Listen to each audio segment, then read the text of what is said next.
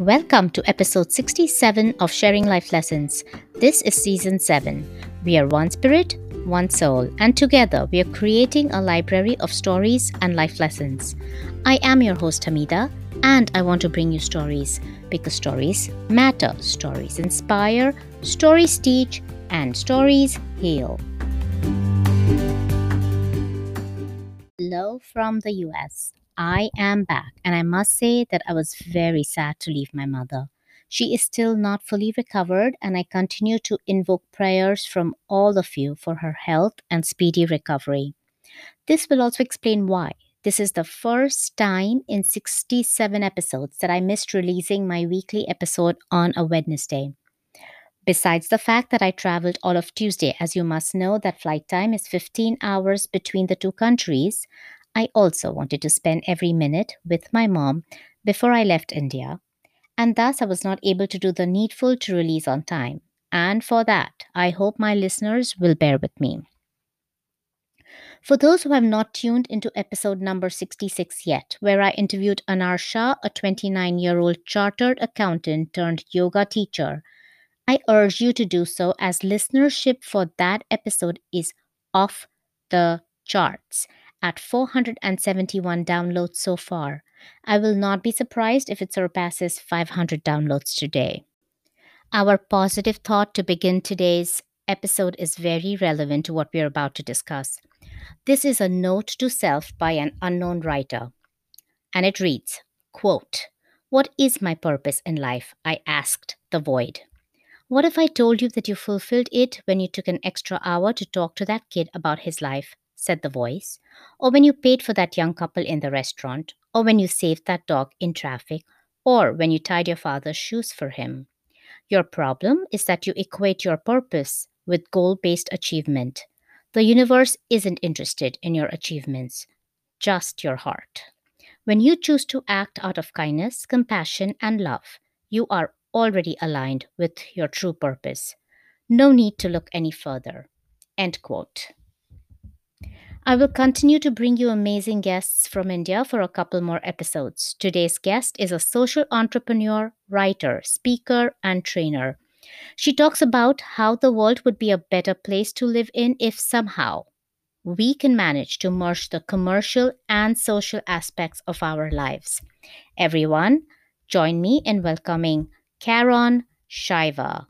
Welcome to Sharing Life Lessons, Karen. Thank you so much for agreeing to be a guest on my show.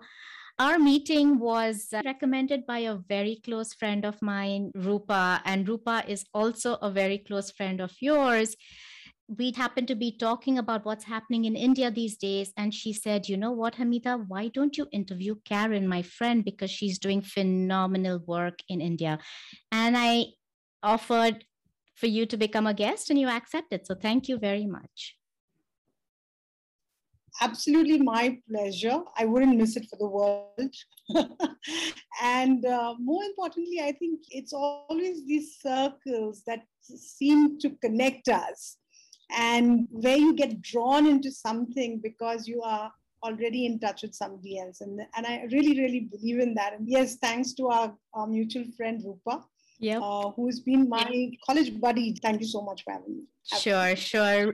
Karen, why don't you start us off by telling us something about yourself? But I know that we're going to do this a little differently here because you want to be able to talk about yourself and your story at the same time because you think it's inseparable. So, yes, go ahead. Tell us about you and your story, please. Thank you so much, Hamida. Yes, I think who I am and what I am and my story is definitely so interlinked with what I do. I could never say that my story is about a sequence of events, right? Because every single event is influenced by what situation you are in, the people you meet, and then the decisions you take. So everything is interlinked. So no story is without all these elements, and therefore I'm really pleased to be able to share that with you. I think I'm going to go in reverse. I love doing things differently. In fact, I should change that word. It's not love. I'm obsessed with doing things differently. And I am very open to doing things differently too. So please go ahead. Okay. Today, I founded a social enterprise. 12 years exactly. Can't believe it's 12 years already. And I also had a non-profit that was started 5 years ago. So we are a hybrid organization, which is partly a for-benefit organization and then a non-profit. And how did I come to doing this? And why is it that one is 12-year-old and one is 5 years? When I sit down and think about it now, especially thanks to you reflecting on it, I realize how much what we think and what we do finally has long term implications, you know. Mm-hmm. And at the time you're doing it, and at the time you're thinking this through, you really don't realize this at all. But there will be a time when you will see that link. And then when you look back, you're like, oh, wow, I just didn't think it would turn out this way. And that's what hope is all about as well, isn't it? So let's talk about how I got here. And I'm really going to take you right to the beginning. As a child as well, I think I was always a part of the social sector, always part of volunteering activities. And luckily in school, we used to have this socially useful productive work. I still remember SUPW. And that really was something I loved doing. Church, I was also a part of church activities where again we had to volunteer. And you know, these small things you do in your childhood, which you may not really think of having as long-term effects, but they do. That's what I did in terms of school and church, and that kind of helped me really get into the spirit of volunteerism. And I think that's a very important thing to imbibe that, because it is the values we have that drive us. Our values drive us to action.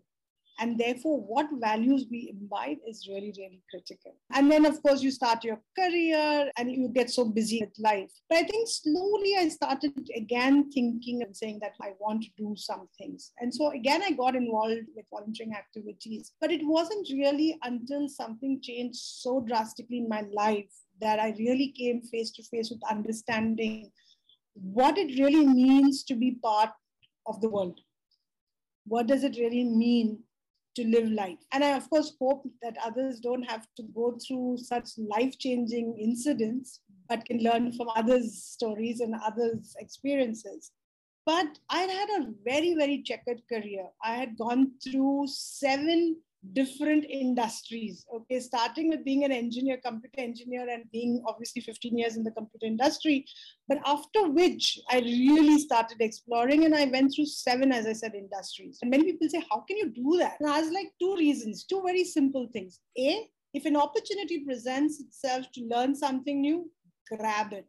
Why? Because very simple, you're learning something new, and every time you learn something new, you're growing, right? So for me, that was very important. So that was the first reason. And the second reason, Karen, take us through some of the industries you've been in. Okay. So, of course, started with computer industry, after which I went into finance, then I went into education, then I went into a BPO, then I did the social sector, then I did taxation. You know, I'm laughing now. So one thinking not back, related what to did I the do? other at all. Very different, disparate 7 industries. Okay, not heard this before, but go on. Yeah, please, I missed the last and the most important before I got into the social sector, and you will be shocked. Uh-huh. Okay, because you can't have more disparate than this. The diamond jewelry industry. Okay. Okay, So when definitely. people, You do like to do things yeah. differently. I know now. I know when people used to ask me when I was in the social sector, when I first got started, it actually went against me, because when people would ask me, what were you doing before this? And I would say I was in the diamond industry. They were like, we couldn't believe that someone from diamonds could move into social, number one. And Mm-hmm. number two, they didn't think I would last long. But I think I was blessed, because every one of that has been an experience that has helped me today when I started my own enterprise and running my own nonprofit. So it has definitely been majorly useful, which takes me to the second reason why you should never say no to new experiences. You get an opportunity to do transferable skills, understand the value of transferable skills, Yeah. understand the value of diversity. Our biggest problem today in the corporate world, or not just corporate world, even in our personal lives, is that we tend to be with folks who are like us. Mm. And I'm not saying it's wrong, yeah, because it's natural. It's a natural instinct to go to people who are like you. But if you can go beyond that first look, beyond that first feeling, to understand that people with diverse backgrounds can contribute so much. And in fact, when we do our work around the DNI work, we do not call it diversity and inclusion. We call it diversity and innovation. Because when you say diversity and inclusion, it sounds like a checklist. It sounds like a compliance. Okay, it sounds like, oh, I need to do this. But if you say diversity and innovation, number one, it answers the first question for diversity and inclusion. Why do I need to do diversity and inclusion? Well, because it's diversity and innovation. The minute you have diversity in your team, in your thinking, in your process, you will start the process of innovation. And so the answer is right there in the name, diversity and innovation. I do diversity because it helps me to innovate. I totally like that. So that's the other reason. The more you try to open yourself up to new experiences, the more you learn that you can get new inputs and you realize that you can contribute in many ways which you never thought possible before. So that's what, 7 industries. And then, as I said, life-changing. So I had a very successful career, did well. And then I decided to start my own business, which was my first attempt at entrepreneurship. We were the dealers for Apple computers, and we did phenomenally well. Within our first 6 months, we received our award. Okay. My son always asked me, like, how could you give it up? And I gave him the answer, it was for you.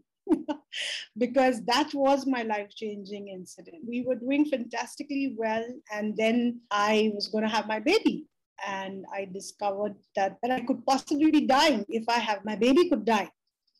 Because I was not able to carry. So it was a very, very difficult time in my life, emotionally, physically, financially, in many ways. And the question was a no-brainer when my doctor asked me that it's either your business or your child. You just cannot, because I had toxemia, a very severe case of it. And I could not talk. I had to do bed rest with my legs up on 3 pillows and, all that. And it was like crazy. Yeah. And that's when I realized that all your education, all your connections, all your achievements does not really mean very much when you're faced with hopelessness, when you're faced with ill health, when you're faced with difficult situations. It is the people around you that help you get through it. So tell us more about that. I really want to know more about how did you overcome that? That sounds like a very traumatic experience. Well, I took a 10-year sabbatical. That's how long it took. People couldn't believe it. Kiran not being out there was like something, of course, not that I was completely homebound. Maybe for the first 2.5 to 3 years, I had to definitely be there for my son 24/7. But after that, I started getting involved in a lot of activities and a lot of nonprofits. I fully went back into the volunteering space. That really made me realize how difficult it is for someone who's faced with emergencies or someone who's faced with a traumatic time in life to really be able to come out of it, right? And what does it take for it to happen? And as I said, nothing, not even money can help you there. It is the people. It is finally people. Very and that's true. One thing that so that's one thing now that has been a very strong principle in everything we do, that human-centric approach. Every single thing we do, because even solutions, whether it's technology, financial, whatever solutions you may think you're coming up with, is ultimately driven by people. I'm with you there.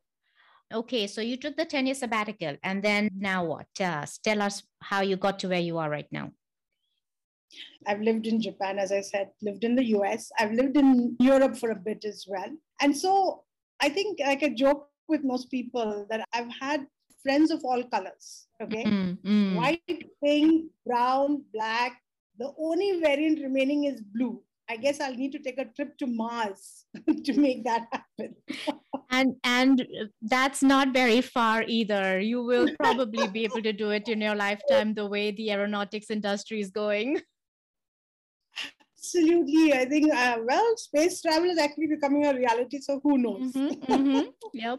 But again, that's an experience that really taught me that, like I said, look beyond that first glance and you'll realize that people are the same all over the world, all over the world. It really is no different.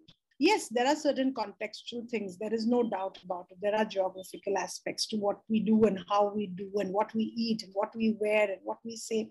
There are a few differences, no doubt about that. But at heart, I think we're all the same. And recognizing that is really the key to everything you do in your lives. If you can make that happen, the world is your friend. There's no two ways about it. And naturally, your first instinct is always the first look, and that's perfectly fine. There is nothing wrong with that. It is natural human tendency. What is wrong is keeping that initial thought of recognizing a person by a single thing, whether it's their color, whether it is their features, whether it is the clothes they wear, whether it's the age. That is the first look. That's perfectly fine. But if you stick with that and you refuse to go beyond those initial aspects that you recognize, then you are doing something wrong. Because then you're allowing those to be the factor that determines the relationship you start building with the person opposite. And I think that's wrong. I like you're that. Limiting. For us, everything has been people oriented, and it doesn't matter again whether the social or commercial world. In fact, I want to say one more thing on the commercial and social worlds. I don't believe that there is anything like a social world and a commercial world. I think there is just one world. And if you see our tagline in our logo, we use that and we say shared world. We all share just one world. And whatever we do in our so-called commercial world has serious implications on our social world. And whatever we do in our social world actually supports, let me use the word very clearly, supports the commercial world. It is normally thought of the other way around, that it is the commercial world that supports the social world. I am saying the reverse. Explain, please. Tell us more about that. Well, if the social world did not exist as it is called, the social sector doing all this good work and the sustainability aspects also of the non-profit, we are looking at, the world in terms of its environment. As we say, people and planet, that's what we talk about. The UN SDG goals talks about people and planet, right? If we did not do that, do you think we would have a world to live in at all? Number one. Number two, if we were not looking after the people who are poor, okay, as was very famously once said in a UN Assembly address, if we do not share our wealth with the poor, they will share their poverty with us. And I think COVID has shown us that what happens with the poor will affect the world. And when it affects the world, there will be a time it will affect even the rich. And COVID has shown us that. Very true. It definitely has. And not only restricted to a country or two, but throughout the whole world, globally, it's shown us that. How much more evidence do you want of knowing that our world is an interconnected world, that it is a single world, that it's a shared world? So I want to ask you a bit more about that. I want to dig deeper. These big corporations have their hundreds of for-profit divisions, but then they have this other big division, which is their corporate social responsibility division. How is your model different from what they're doing? Thank you so much for being able to ask me that question, because honestly, that is the main thing that drove me when I started. And that's how I started a for-benefit organization first, because I wanted it to be a sustainable one. Why? We have poured billions of dollars into aid, billions and billions and billions. And it has not changed the world, because we still have poverty, we still have hunger, we still have devastation. It has not changed. Yeah. Why is it not changing? Right? Why is it not changing? Because we are doing band-aid solutions. How are we going to create sustainable solutions is the answer that I was looking for, honestly, Mm. when I got started. And that's why I looked at the roles people play. How Mm-hmm. do we change the way we work, right? And one of the biggest things we see is that people tend to work in silos and they tend to work in short term. Why? Because we want to show others, oh, I've done so much, Not right? only So, that, but it has to show up in your performance measurements also. So those and absolutely. the performance measurements are all very short-term measurements. At the most, they'll go up to a year. Exactly. Nobody pats you on the back for something that's going to happen 10 years from now because that person is not going to be in their job by then. So, why will they bother? So, that is what is really, really wrong. Secondly, and this I will say with all humility, we learned this lesson really late, which is why my foundation, my non-profit, happened almost 6 years after I got started. Okay. Because by then I realized that while, yes, we do need sustainable solutions, and that is paramount for a long term impact, we also need charity. They both have to coexist because there are enough of problems in this world that cannot wait for a sustainable solution, that needs an answer today, Mm-hmm. that needs a solution today, needs a resolution today. And so charity is required. But understanding the difference between charity and long term sustainable solutions is so critical. And I think you hit the nail on the head when you talk about the CSR department and the rest. Are we saying that only the CSR department can do socially impactful work? I'm sorry, not at all. In fact, I always tell people every single department in a company is capable of doing socially sustainably impactful work. The HR department is absolutely responsible for bringing in as much of a diverse employee workforce that they can. The marketing department is as responsible for being very, very cautious about ensuring that what they are promising and what they're delivering is the same. Ethics. The manufacturing department is absolutely responsible in making sure that every product that they bring into the world that they are marketing is going to be made as ethically and what you call it, sustainably responsible, eco-friendly, environmentally sensitive. So there is no part of business that is not touched by social and environmental concerns. So, what are you recommending? Would you say that this is where the values of the corporation comes into play, where then when you are onboarding, you start off with that tone that this is what our corporation is and that these are our values and everyone has to be socially responsible in everything that they do? Or are you saying it would be more effective if small aspects of the CSR department exist in every single division? What works better? It is values. There is Mm. no two ways about us. It is what we believe in. It is what we value. That is what drives us. That is what binds us. But these are the values we believe in. It's not the economic value, but the ethics and the belief system values that matter and can determine how you partner with people, how do you operate your business, how do you function as a team, how do you relate to your customer, how do you communicate with the world as at large, how do you function at large. So when I started looking at values, I realized that values again are contextual, they are relationship based, they are religion based, they are geography, historical, all that is most affecting them. So can you come up with a set of values that do not have this kind of a construct, but essentially is built on a universal foundation? And that's the four values that we have created, based on which we have created multiple models for the way businesses can function, individuals can function, organizations can function, communities can function, and definitely society can function. I really, really hope that will be something that people could take away from this. And so the four values that we have are responsible, inclusive, sustainable, and eco-friendly. But we actually say ecosystem friendly so that it goes beyond just the environment. It is the physical environment. It is Sure. any environment in which you are. And so, of course, if you put it together, it is RISE, Okay. Yeah. So it is about rising to a shared world, and rise are those four values that we have. And we've created a complete model around it, as I said, along with the values. There is a principle that goes with it to explain how this works. There is a framework that takes you through a journey of how you can apply it, what are the outcomes that will come when you start applying it, and then finally the impact.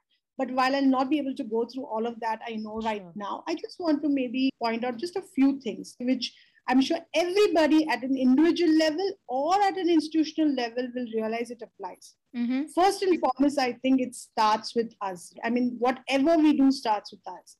And therefore, the first thing we need to do is being responsible. You make sure you're not doing anything that can hurt somebody else. You're being responsible. So it starts with you. When you start taking the onus of saying, I'm not just part of the solution, because everybody likes to be part of solutions, but I'm also part of the problem. I also contribute to a lot of issues. So if I can start doing my part of making sure that I don't add to problems, I am being responsible. Mm-hmm. So I guess once you start taking the onus and it starts with you, the next step is obviously think of others. And when you start thinking about others, it just means you're being inclusive. And that's so important. The minute you start opening yourself to experiences and people, you're being inclusive. So I think that is the second step. And people evolve. These are the steps you take in evolving as a person. When you start thinking about others, so what is the next step? The next step is to make it a habit. Not just do it on Christmas night because you want to be nice and you're feeling good about it, or do it on your birthday because it's a good day, or do it because you're in a good mood. But you start thinking of it on a continuous basis, that I need to make a difference. I need to make sure that everything I do has positive impact. Then you start becoming sustainable. You're already thinking long term. You're not just thinking about today, because it has now become part of your DNA, right? Once you start becoming sustainable, you've been responsible, you've been inclusive, you've been sustainable. But we need to remember, obviously, the world does not depend on your shoulders. And you can't do it also. You cannot. It's unreasonable to expect that someone can solve every problem. And so, if you really want to multiply and really grow, you have to then start working with the ecosystem around you. You need to be conscious about the environment in which you function. And that's when you start working with others in that ecosystem. And therefore, you become ecosystem friendly. You don't do it just because you want to do it and you like doing it or you feel it's an important thing, but you do it because the world needs you to do it and you need to do it together. So this is how we work with the principle that everybody has the RISE values already instilled in them. It is a process of evolution. So when your values match each other, you will find it a lot more easier to do the last, which is partner with each other. And therefore, the RISE values is not just about having the values in you, but to understand that it's a journey that takes you through to really identify how best you can partner with others for a better world and, as we say, a greener planet. Because for a better world and a greener planet, it takes action. That is incredible, and it's very motivating, is what I want to say. The last question I want to ask you before I let you go, Karen, is tell us a couple of examples of how this is working out for you. Do you have any story? Let's not even go couple because we're running out of time, but give us one solid story on what positive outcome came out of these principles when you applied it in your organization. See, we work with women entrepreneurs in a very big way, and that's our core. But we also work with people with disabilities. So I'm going to connect the two and kind of come to you with that. And we have this young girl who makes jewelry with her hands, all right? She's very severely paralyzed with her legs, but So she used to make this jewelry, and we have a scheme by which our women entrepreneurs had to pay a small amount of money, very nominal, because I always believe that if something is completely free, it is not valued enough. If it's charity, it's fine. But if you're planning to do something that is long term and you want to make sure it continues, then it has to be sustainable. And so we had this very small amount because it also shows that a person is invested in that process. They will not walk away from something that they've put money into. And she said, I can't pay you. And I said, okay, that's fine. If you can't pay, can you pay some part? And she said, yes, I can pay some part. I said, okay, great. And when should I pay the latter part? And I was like, you can pay whenever you like the remaining. Okay. Once you feel that you're getting value out of this and it's worthwhile doing this, you can pay us. In 1 month, she paid us the next installment. And this teaches you how, when you bring in that value, sustainable solutions is about charity with dignity. Because ultimately, you want them to be on their own 2 feet, doing things themselves, not depending on a handout. That is what the best thing you can do. And this is where the RISE values come into place. Number one, I asked her to be responsible for the process, not just take a donation from me or do it as a freebie from us. And she took the responsibility and said, yes, I have to make this work. As much as you are putting effort to make this work, I need to make it work as well. It was inclusive, it was sustainable, because I told them it's a long-term process. And they had to get benefits. They had to make sure that this worked so that they had enough money to pay me my second installment. So they knew that it had to work long term. This was not just about doing something for today. So they get a long term vision right from day one. And last but not the least, they realize that ultimately they have to work together with others. Nobody's just going to solve all their problems for them. This was a touching story. Thank you so much for sharing it. As sharing life lessons is all about stories. And so it's great that we're ending with a story. You've given us so much to bite on. You've given us so much to think about. I really, really hope that this is something that people will hear and maybe even try and implement in their own organizations, because to me, it sounds like a practical and very good model to work with. So thank you for sharing that. And it was great having you as a guest on Sharing Life Lessons. Thank you once again for having me. It was my pleasure. Listeners, I hope you enjoyed this dialogue with Karen as much as I enjoyed having it. As always, here are my key takeaways. 1. To grow in life. If an opportunity presents itself to learn something new, then grab it. 2. Look beyond the first glance where people are concerned, because people are people. Even if there are differences in what color we are, what we eat, what language we speak, what we wear. At heart, at our core, we are all the same. 3. The social world supports the commercial world and not the other way around, as is normally perceived. If we don't share our wealth with the poor, they will share their poverty with us. This indeed is a profound statement. If we don't share our wealth with the poor, they will share their poverty with us. And who wants that outcome? So let's resolve to begin with writing a note to self that as much as we all know how to love and help ourselves, let's take this a bit further and let's help and love those who don't have the resources to do that for themselves.